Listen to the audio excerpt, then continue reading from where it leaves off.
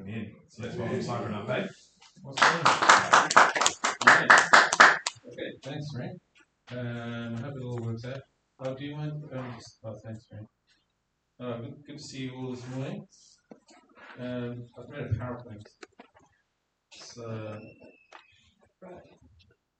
to try and help me get this message across. There's only a few of us. I feel a bit weird standing up here. Have a seat if you want. And that's quite small, isn't it? Can you see them? See that okay? Is there a way to make it bigger? No, I think that's probably the biggest it's going to get. Oh, yeah. So it's going to be a bit interactive. So you're going to have to really pay attention. Not that you don't usually pay attention. Okay, so I've been going through the study of John for a while. And so let me just do a bit of a quiz. Can you guys remember what happens in the beginning with John? What happens in the first chapter? Beginning was the Word. Yes, that's right. Perfect. Yep, that's all. So in the beginning it sets the scene. It says, this is Jesus. He's the Word. Word was with God. Nothing was created without Jesus in the beginning. And it says also what the book is for. The book is there to explain to people that Jesus was and is God.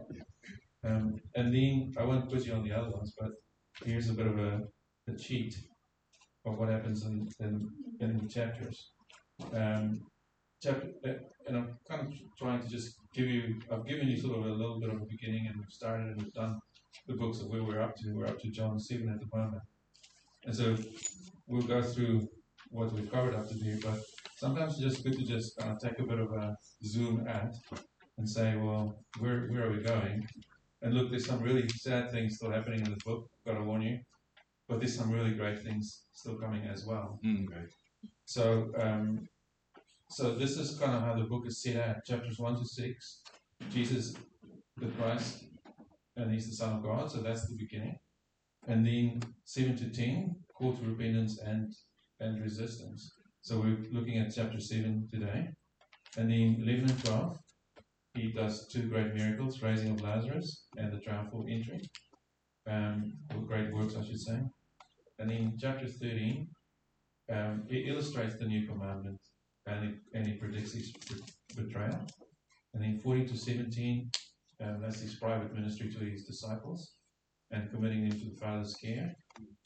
And then 18 and 19, he dies as a substitute for his people.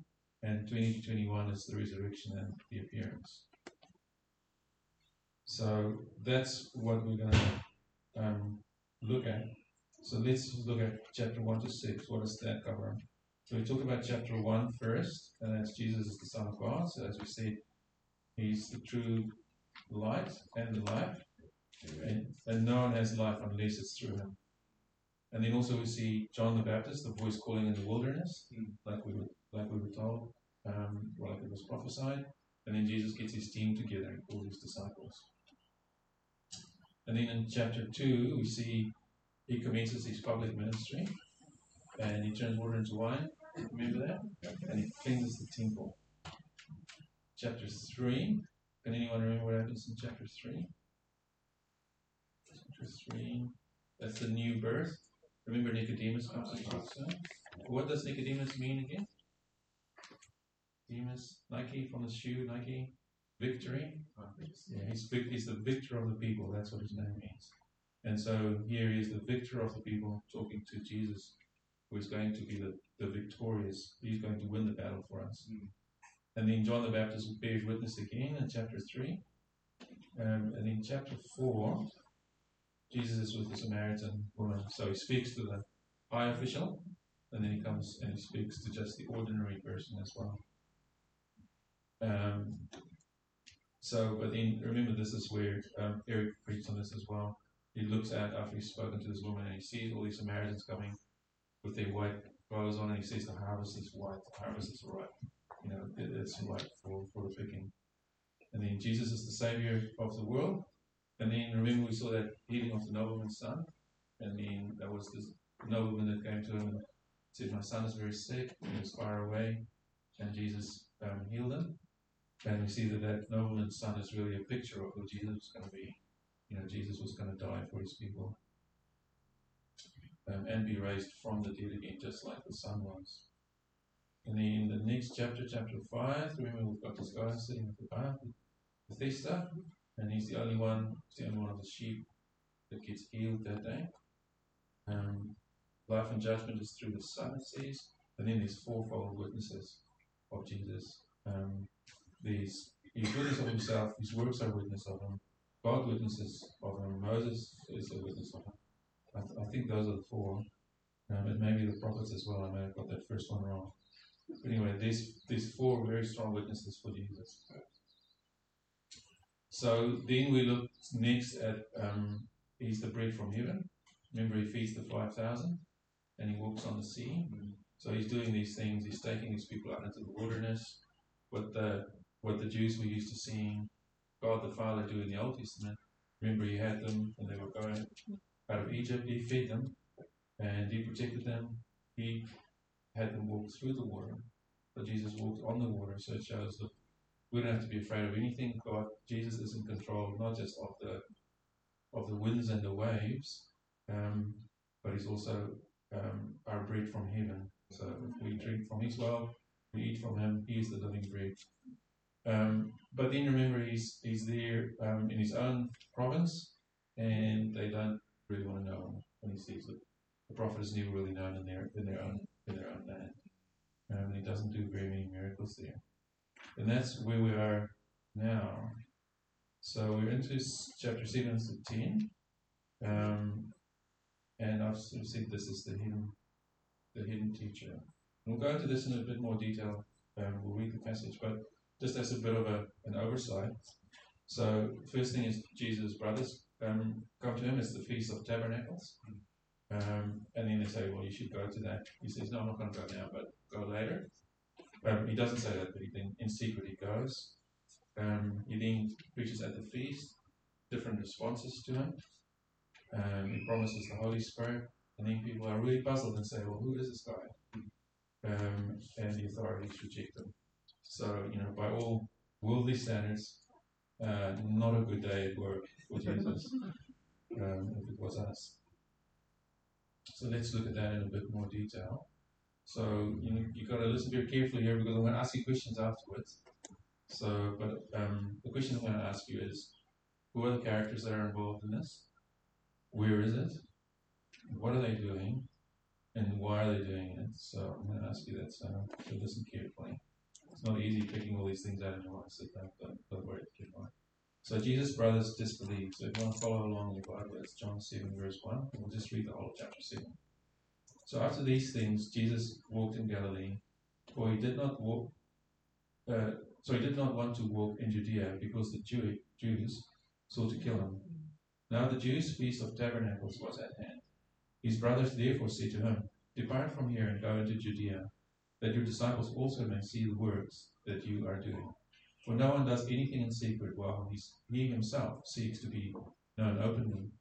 If you do these things, show yourself to the world. For even his brothers did not believe in him. Then Jesus said to them, my time has not yet come, but your time is always ready. The world cannot hate you, but it hates me because I testify of it that its works are evil.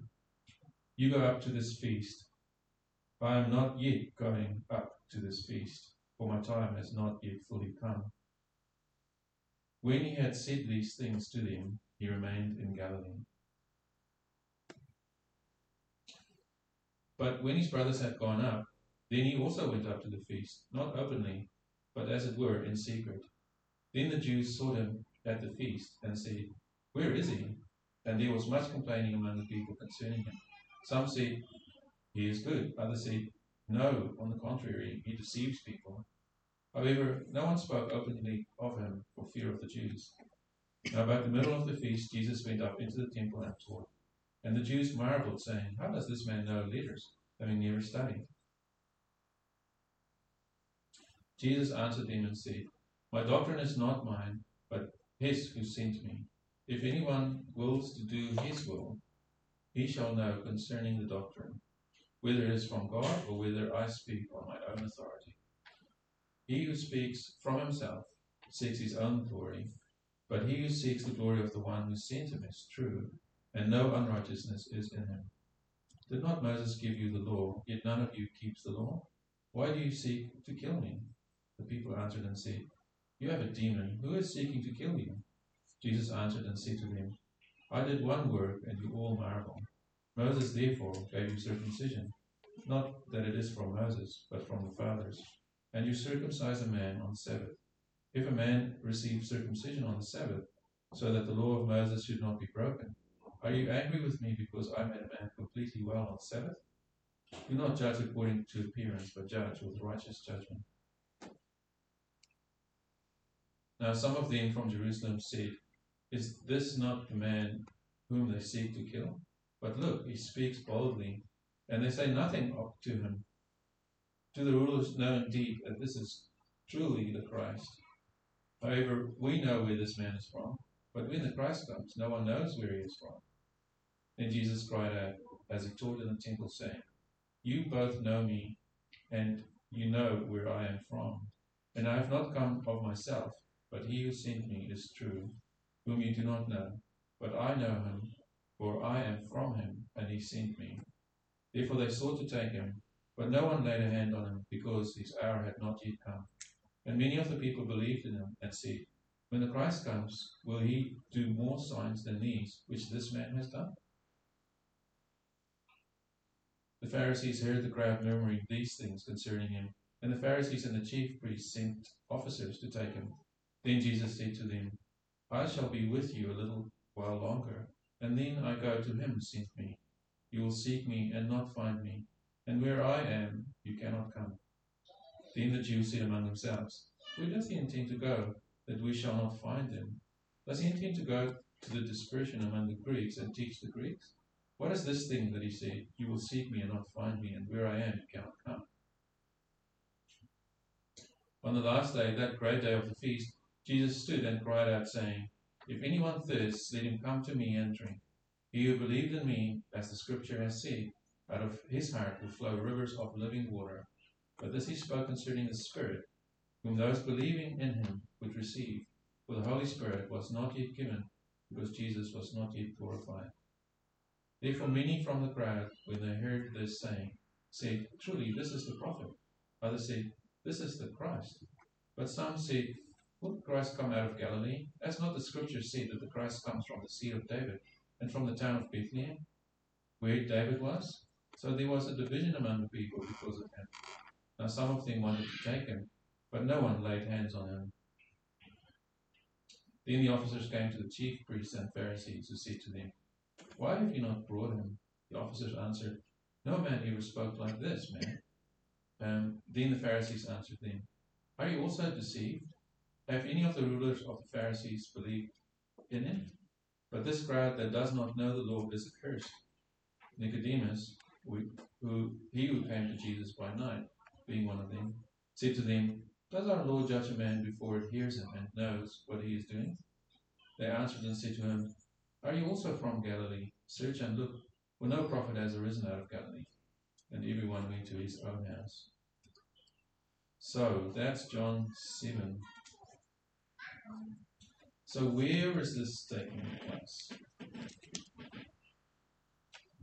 Do people notice that? Jerusalem. Jerusalem is one place, yes. Jerusalem. My pen isn't working. Say again. Usually it works like an RNA. Okay, yeah. Galilee, Jerusalem, and the temple. And that's where the Jews wanted to kill him. And because the Jews wanted to kill him in Judea, that's why he didn't go to Galilee. Good. So next question: Who is involved in this chapter? Who are all the characters? The Jews, yes. The disciples, Jesus, the Pharisees, God the Father, the Holy Spirit. So we've got the Trinity involved in this, all three of them. The officers. Remember they sent out two types. His brothers at the beginning. That's right. there's two types of people in the crowd, isn't there? There's one type who says we believe him, the other type who says we don't. There's also two types of people in the crowd. One type that says he's got a demon because he thinks people want to kill him. And then the other type who says, isn't this the guy who they wanted to kill? So the crowd kind of contradicts itself here. Anything else? Let's see. Jesus' brothers, the Jews, God the Father, the people at the feast. Moses is mentioned as well. Because remember when he talks about the circumcision, he says, Moses gave you the circumcision. Some from Jerusalem, the Pharisees, the chief priests and their officers, the Spirit, the prophet, because they ask, is this the prophet? And then also the authorities. So those are all the people involved in this chapter. And when is it happening? What was this feast? The Tabernacles? Yeah. And do people know what that feast was about? No? Yep, you do.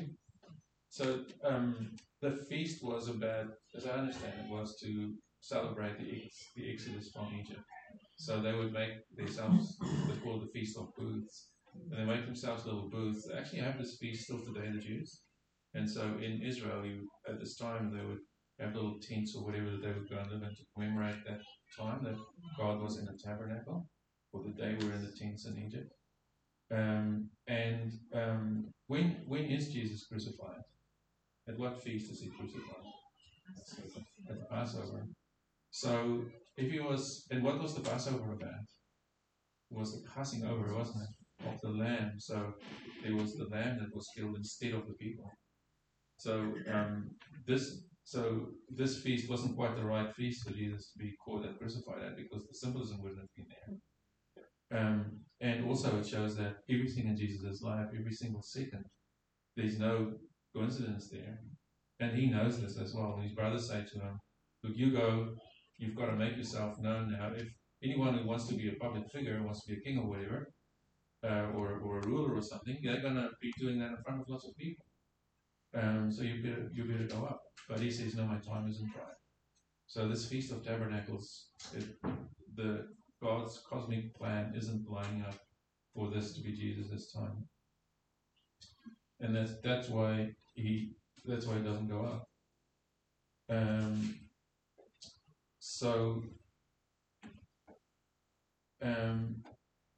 The officers are ordered to take him, and they disobey their masters, and their masters say, well, why haven't you taken him? And they're like, look, if you heard this guy, you wouldn't take him either. He was speaking the truth. And then, I mentioned that Jesus wasn't crucified at this time either, because it didn't fit in with the feast, but it didn't just plainly didn't fit in with God's plan. So what is the next thing? What are the different responses that Jesus gets, and what can we learn from it? What are what different responses are there? Guys? Someone kill him. Yeah, some want to kill him. Some want to worship him.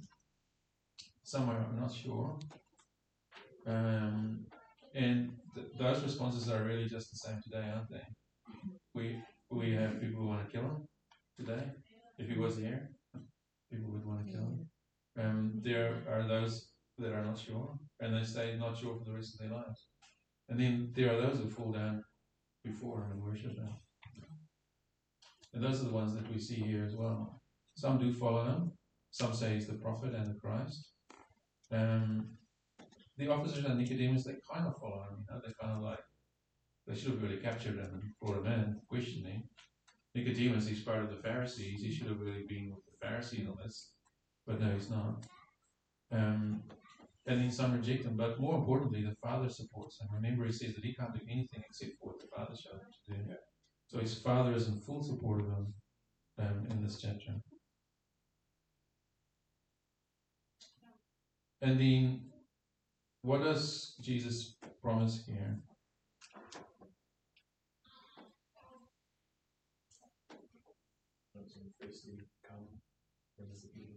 Yeah, that's right. Come and drink from me, and then you will never thirst again. The same message that he gave to the woman at the well. And come and drink of this living water, and you will never thirst again.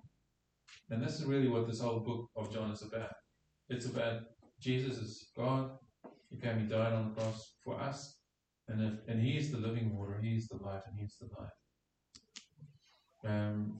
And also Jesus promises that the Holy Spirit will come.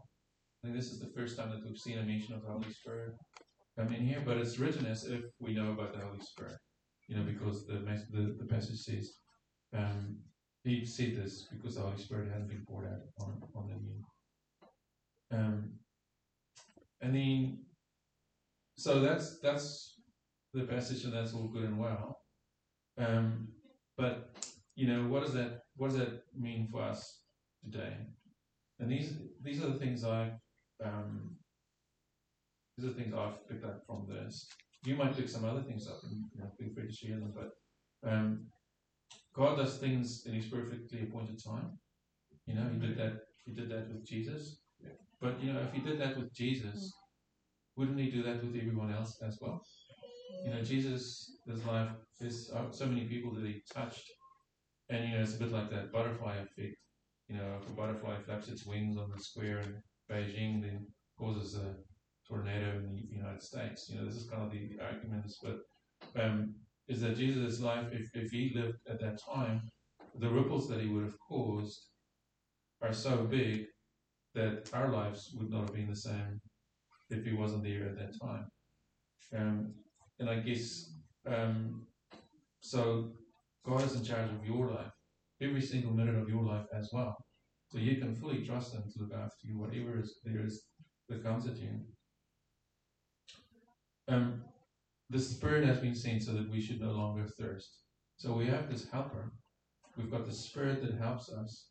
And we don't thirst anymore. We don't have that spiritual thirst. If we come to Jesus and we drink of Jesus. Many different responses to Jesus. Even now, people respond differently to Him. And people will respond differently to you if you follow Him. If things are not going so well with you because you follow Jesus, probably doing the right thing. Could also be doing the wrong thing, but if it is because of Jesus, then you're doing the right thing. And that's the same thing that happened to Jesus. He was rejected by those in authority. So if they reject you as well when you stand up for Jesus, you're in good company. The other thing that comes out here is, can you remember why they wanted to kill him? They wanted to kill him because he had healed this guy on the Sunday, the guy at the bath, the sheep that was there. And the Jews, the Pharisees and the Sadducees, they made very strict rules about the Sabbath. I think I might have told you about this friend I had who lived in Palestine, and it was a very cold night. And his Jewish friend came over on the Sabbath to him and said, "Please, can you come over to our house and light our fire? Because we're not allowed to do that." And that's kind of the bag, you couldn't carry much more than a certain amount on your back, and all these sorts of very strict rules and regulations that they had that sort of kept them bound up. Yeah. And Jesus points to this this contradiction in their law. You're not allowed to do anything on the Sabbath, but they circumcise the child on the 8th day. And if that falls on the Sabbath, they would disregard the Sabbath law and circumcise the child. So they also were doing works on the Sabbath. He kind of points that out to them, and they don't really answer him on that. Isn't the real answer that they give him on that. But the answer there is that, man was not made for the Sabbath, but the Sabbath was made for man. Sabbath is there to keep holy and to keep separate.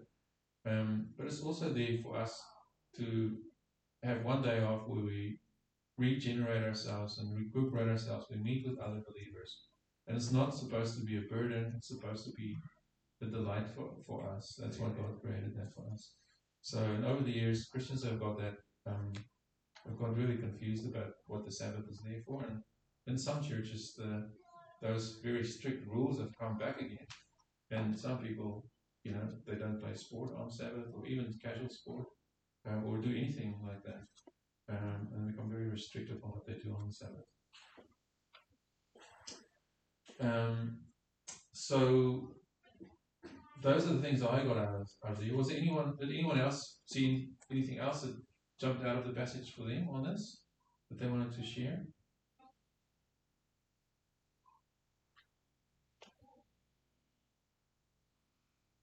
No? Okay. Well, let's call it there.